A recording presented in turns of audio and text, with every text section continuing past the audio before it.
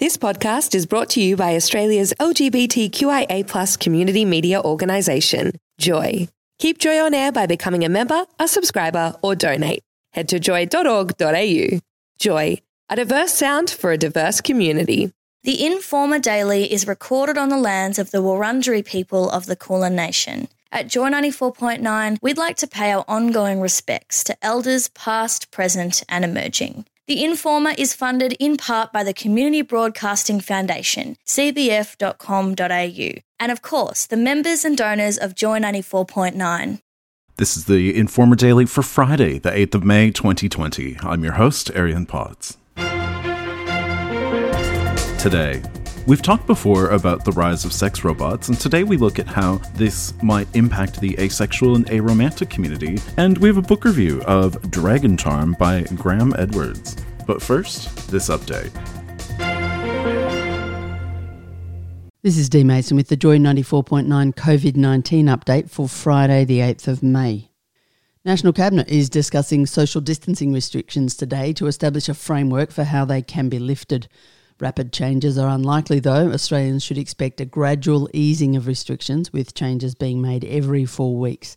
Each state is expecting to have the final say in which restrictions are lifted and when. A meeting of the First Movers Club happened overnight to discuss reopening of economies and managing small local outbreaks. The First Movers Club consists of countries that responded to COVID-19 quickly and are now moving to recover their economies. Members include New Zealand, Austria, Greece, Denmark, Israel, Norway, the Czech Republic and Australia. There will be a temporary pause in the processing of applications for early access to superannuation after a fraud syndicate targeted as many as 150 Australians. Federal Police are currently investigating allegations super details were accessed through a tax agent. AFP and ATO agents are adamant no one in the tax office was hacked, but computer and security systems will be checked today to ensure the safety of the information they contain. A member of the United States military, who has been serving as one of President Donald Trump's valets, has tested positive for COVID-19. The president says the incident is concerning, but he remains in good health, testing negative alongside Vice President Mike Pence. Staffers who worked closely with the president will now be tested daily, as will the president and vice president. The lockdown in France will begin to be lifted on Monday, but some of the worst affected areas, including Paris, will remain red zones. These red zones will experience a much more cautious lifting of restrictions, which will keep parks, restaurants and cafes closed. France has seen over 25,000 deaths and nearly 175,000 cases, making them one of the world's worst affected nations. Images have revealed hundreds of freshly dug graves in Brazil's north, being filled quickly as the region continues to struggle with a large outbreak of COVID-19. Brazilian President Jair Bolsonaro, who has referred to COVID-19 as a little flu, says the images are fake news and sensationalised. Although the death toll in Brazil has rapidly passed 7,000, the country's first lockdown measures did not come into place until this week. A state disaster council will convene in Western Australia today to discuss the state's plan for recovery, with Premier Mark McGowan saying Western Australia could be more economically progressive when easing restrictions. One change not currently up for discussion is the border closure. It's unknown when Western Australia will reopen itself to the rest of the nation. A meatworks in Melbourne's west has been linked to 62 cases of COVID-19, with one case being a student at a secondary college. Although this cluster has raised concerns about the safety of meat, Agriculture Minister David Littleproud says all meat products are safe to eat. This is the Informer Daily on Joy 94.9 and across Australia on the Community Radio Network.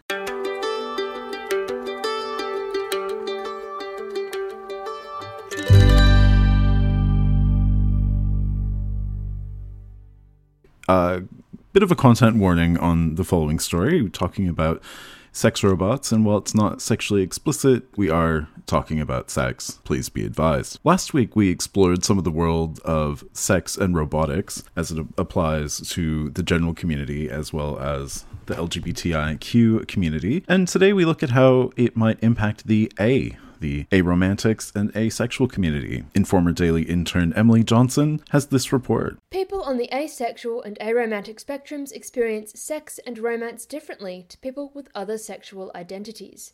Being on these spectrums means one's desire for romantic relationships or partnered sex is either low or non-existent. This is often characterized as an issue for asexual and aromantic people finding and maintaining relationships with others not on the spectrum.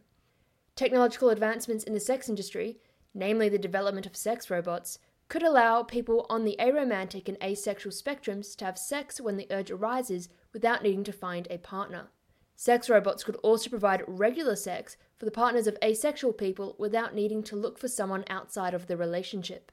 But do asexual and aromantic people actually see a need for this new technology? And would they use it? I spoke with Georg Fischer, an aromantic bisexual, about his sexual identity, sex life, and whether he would consider using a sex robot. My identity is like pansexual. My romantic identity is like I'm sitting on the aromantic spectrum. So personally, I like to use the words queer and neuroqueer since I'm on the autistic spectrum, and for me it's actually quite hard to completely untangle my queerness from my neurodiversity. So there's like a huge overlap that I don't even want to untangle. I need to be very upfront about things that I need and things that I can give, things that I can't give, about my personal boundaries. So personally, I'm capable of like being attracted to like pretty much like anyone independent of their gender on a sexual level, but on a romantic level, it's really hard to differentiate between what even is romantic love, romantic attraction. I do have a sex drive. I would say my sex drive is probably quite average, though the amount of people that I'm actually sexually attracted to is not very high. In general, I'm having a sex drive. In general, I do get horny, but in reality, finding someone I'm actually sexually attracted to is rather hard. I actually don't go looking for sex. Like, it's just I need to have some form of connection with the person. I need to like that person to some extent. So for me, most of my sexual partners have actually developed out of friendship, or they are friendships. I would consider using a sex robot. I would consider trying it, though I wouldn't necessarily see it as a replacement for having a sexual partner. For me, it would be more like using any other sex toy. Like, I think in general, I would like it to be more human, or something that's completely non-human. In my opinion, making it more human-like would probably go down somewhere around like having some sort of like voice recognition, having it that sex robot responds to me based on how I'm interacting, giving it some sort of character for the lack of a better term. I think like human warmth and having like that feeling of like touching something that's close to like resembling a human skin would definitely be helpful. In regards to other things, I think it would be helpful. It would be helpful, but I'm afraid that whatever people would be trying to make it resemble more of a human would actually not be enough. And for me personally, in general, with any robot that I had been interacting, like I'm working in IT, so I had like interaction with other robots, and the point is like, from my point of view, technology nowadays is not far enough to actually have something be convincingly enough to be a human. So there's that weird thing, the weird situation at the moment for me. The more people are trying to make something like human, the more distinctive it's notable that it's not human. I think it would definitely give people the opportunities to experiment with things that they would not necessarily feel comfortable either with their partner, or that they would not necessarily feel comfortable to even be like talking about with their partner. So I think yes, it's gonna be helpful for certain people it's gonna be helpful in exploring different things. That was Georg Fischer with his take on sex with people versus sex with robots. Shifting from the aromantic to the asexual, I spoke with Kaz Schmacker about her relationship with sex and her thoughts on sex robots. My sexual/romantic identity is I'm sort of grey, ace-grey romantic, or an asexual WTF romantic, or WTF sexual, something along those lines. There's confusion, but I'm ace. It's being kind of on the arrow spectrum. It's difficult for me to quite differentiate platonic and romantic relationships and differentiate like how much I can enjoy a fictional story as opposed to what I actually want in real life. You know, you can have a dream about a grand romance and then just totally not be into it. So I've stumbled into relationships, or I've had friendships that in retrospect I realize I probably kind of wanted a more committed sort of relationship. Yeah, so I have currently a romantic relationship as much as I'm capable of that, but through the power of communication and just enjoying each other's company a lot, it works out well. So I feel that, okay, so for a sex robot, I want to clarify that I'm assuming a sex robot is a human-like robot for having sex with. It's got like, it at least has an arm or maybe a sort of seat. It's a robot. It moves by itself. That's the situation I'm imagining where you call it a sex robot instead of like a vibrator. I'm imagining maybe has a face or at least has some sort of routine. That's kind of, yeah, that's the situation that to me sex robot is bringing to mind. And me personally, if my partner wanted something like that, I'd be kind of like, why? You sure you just don't want a vibrator? I've got one here. Borrow mine. Just go for it. I'm sorry, just not tonight. But it's I don't. If someone wanted a sex robot, I'd be like, wow, you want a whole fake person? That feels like a different sort of. I feel like our relationship's got some issues there. Maybe I feel like in a year from now you'll say, actually, I want to be poly, and I'll be like, ooh, I wish we had this conversation a year ago when I told you, yeah, get that sex robot. Like, I wouldn't feel like I'm being cheated on for a robot. I just feel like it describes someone who's wanting something very different out of a relationship. Like maybe if it was a really stunning relationship and we absolutely adored each other, but they were just really into this robot, that'd still be a little weird, honestly. Again, it's more the thing of I can't picture myself being with someone who wants a sex robot. It's not that I feel like it's cheating. It's just that I feel like it describes a different kind of person than would necessarily be suited to a relationship with me. I can't terribly picture it taking off. It's already a bit like, at the very least, talked about for, again, like people satisfying their own libidos is totes legit thing, get a masturbatory aid, that's one thing, but it doesn't imply quite the same layer of fantasy and kind of, I don't know, it feels like it's really would, to me, it does feel like your partner just saying, no, you're not enough, I need a fake person. And in that case, like there are ace people in polyamorous relationships where someone can have another person, but also it's just a real person that, you know, you go to different people for different things. That feels kind of less creepy. I posed this question to some local aces, and I also posed it to some aces on AVEN, which is Asexual Visibility and Education Network. The major thing was, I would say, confusion about robots.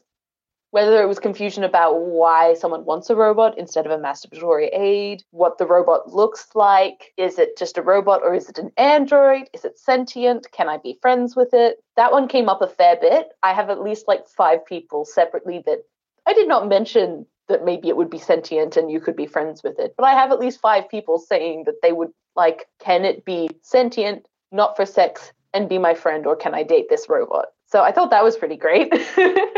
There were some people that were into it. Like I did a poll. About half of the people were just flat out, no, do not want a sex robot for myself. And about a third of the people were just flat out, no, for a partner. And then the similar thing, it went, get a masturbatory aid, and then like, let's have an open relationship before people were like, yeah, let's do it. Sex robot.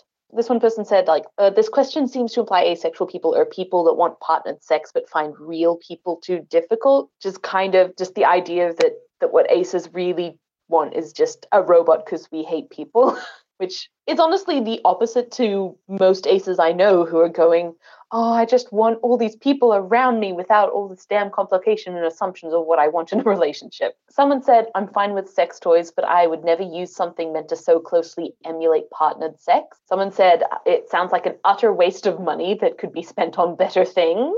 Another person said, I'm fine with masturbation. I don't have a fantasy or visualization when I do it anyway. There's just no way to insert myself into the scene. I suppose that a robot partner is interesting, though. It depends if they are interesting outside of sex.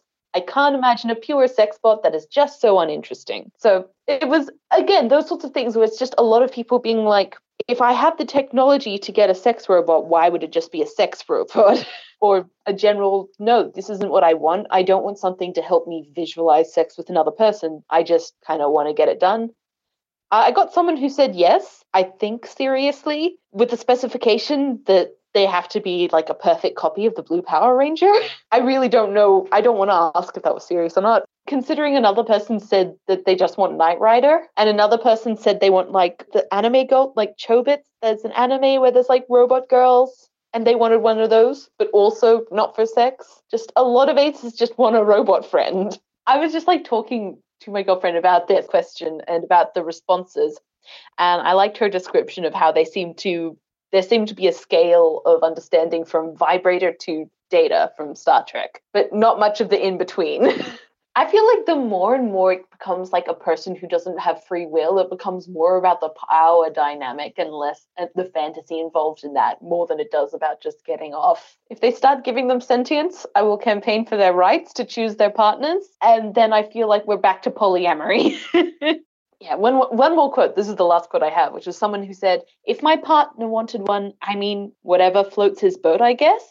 I don't get why he'd choose one over an open relationship, though, and I feel that would be less weird, so I'd choose that. I personally imagine the idea of the sex robot is to, like, aid in fantasizing, which, like, again, that's not a thing for me. It's like, libido's like more like you get a back scratch, and then you have a back scratch, and then it's done. Like, I don't need to know who's giving me a back scratch and what they're wearing and the way they're acting, because that's, like, about the person. I just want a good physical sensation sometimes. And yeah, that's, I think, what libido without sexual desire looks like. And I feel maybe that's a miscommunication or a misunderstanding about asexuality.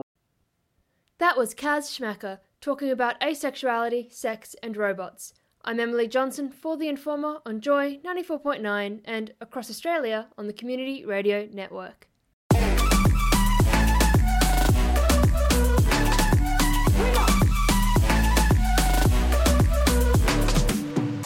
Welcome back.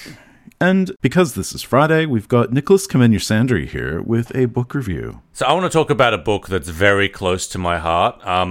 This is Dragon Charm by Graham Edwards. I found this book in high school. Basically, my high school was clearing out a bunch of books that nobody was checking out. And so they had a big table in the middle of the library that people could just go in, at recess and lunchtime and just find books. And each book would cost like $1. Like, you just collect 3, pay $3, and you get those books to keep. And I spent quite a few lunches just searching through the books on that table, because I was a book nerd in high school as well, and just trying to find, like, the most obscure, interesting stuff. And a lot of it was absolute trash. Like, there's a reason why it ended up on, like, a bargain table at my high school library. There weren't very many gems in there at all, but one that is absolute camp and just remains in a special place in my heart regardless was Dragon Charm by Graham Edwards. Now, this is the first book in a trilogy, although you don't really need to read the later two, because what happened is Graham Edwards wrote Dragon Charm as a standalone, but when he signed a contract for a publisher, the part of the contract was that he wrote 2 additional books for them. This is quite common in the publishing world, where, publishers don't just want authors who one time publish something. They want to retain authors, just in case, they become famous, or just so that they have future publication material. So he had The last two books were written as like follow-ups that you can read if you enjoy the first book. But the first book is good enough as a standalone, and it was originally written to be a standalone story, so I didn't particularly like the two follow-ups to this book, but the first one will always have a place in my heart. Dragon Charm. It is a generic fantasy story, except one, it is absolutely just totally shameless and passionate, and I love it. And it's also unique in terms of where the story ends up going. But the second twist, the one that you're probably going to notice right off the bat, is every single character in this story is a dragon. So no humans whatsoever. You've got, the wide-eyed young, protagonist who goes on a journey that, functionally acts as a rite of passage into adulthood. You've got the anti-hero rival who used to be friends and betrays the protagonist. You've got the generic love interest. You've got the mentor. You've got the bad guy, and they all just fall into every trope you've ever heard of.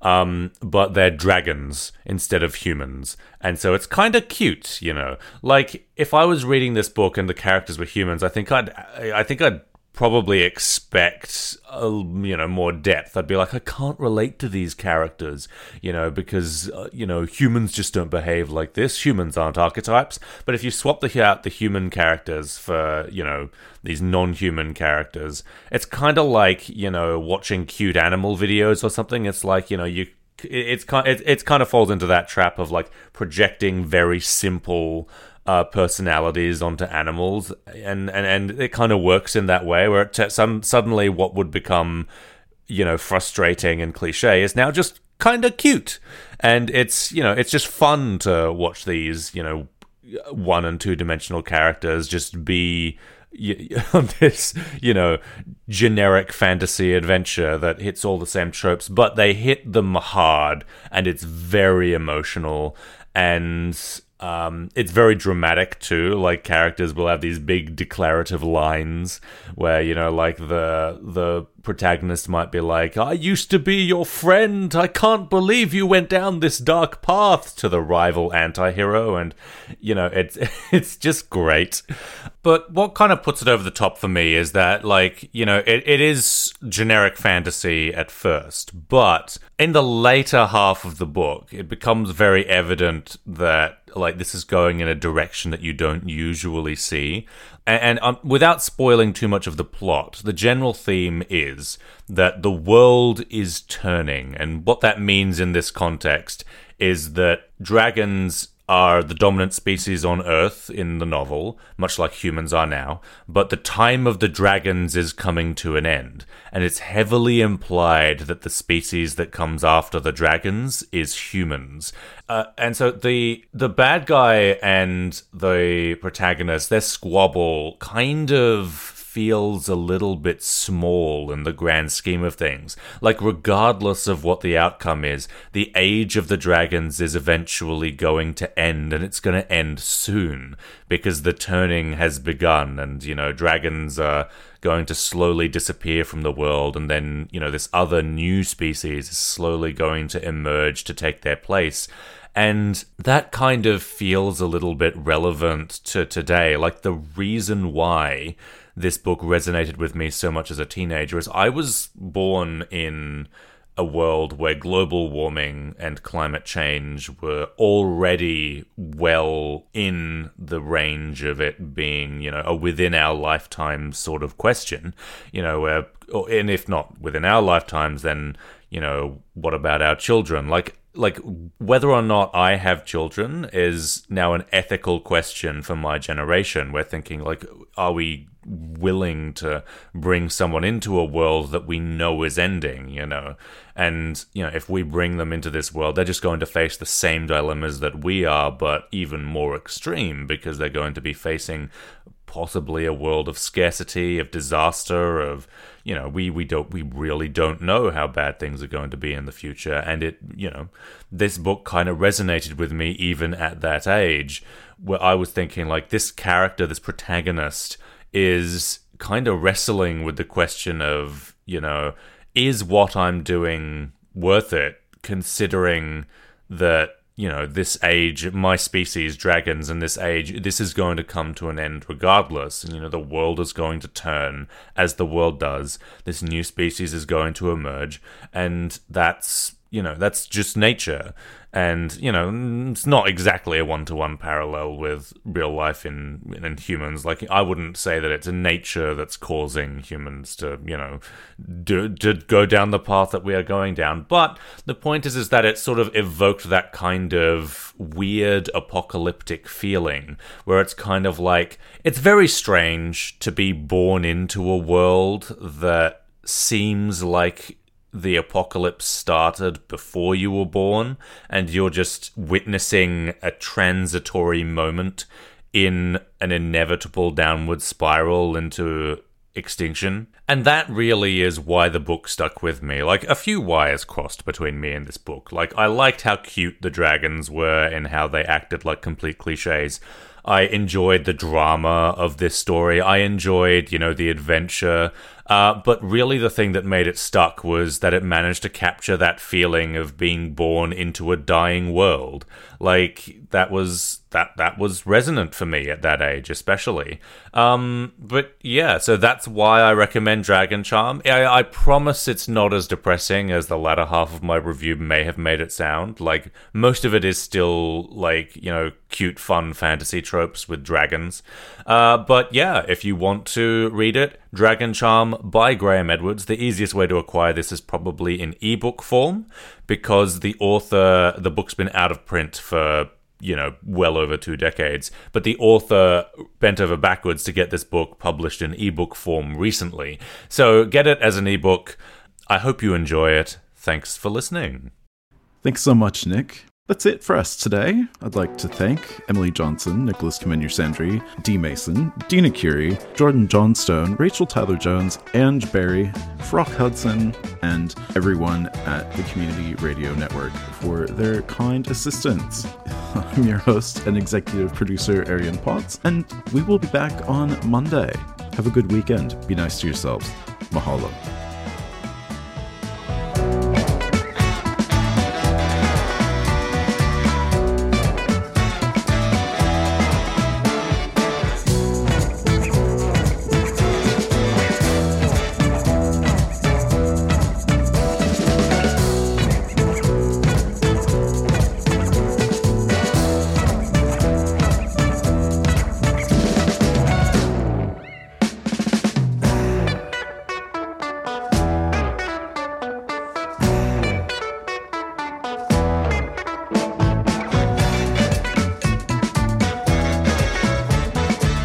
The Informer is funded in part by the Community Broadcasting Foundation, cbf.com.au, and of course, the members and donors of Joy 94.9. You can help us by visiting joy.org.au and become a member or donate. Any amount helps us bring you community-powered radio. Thank you.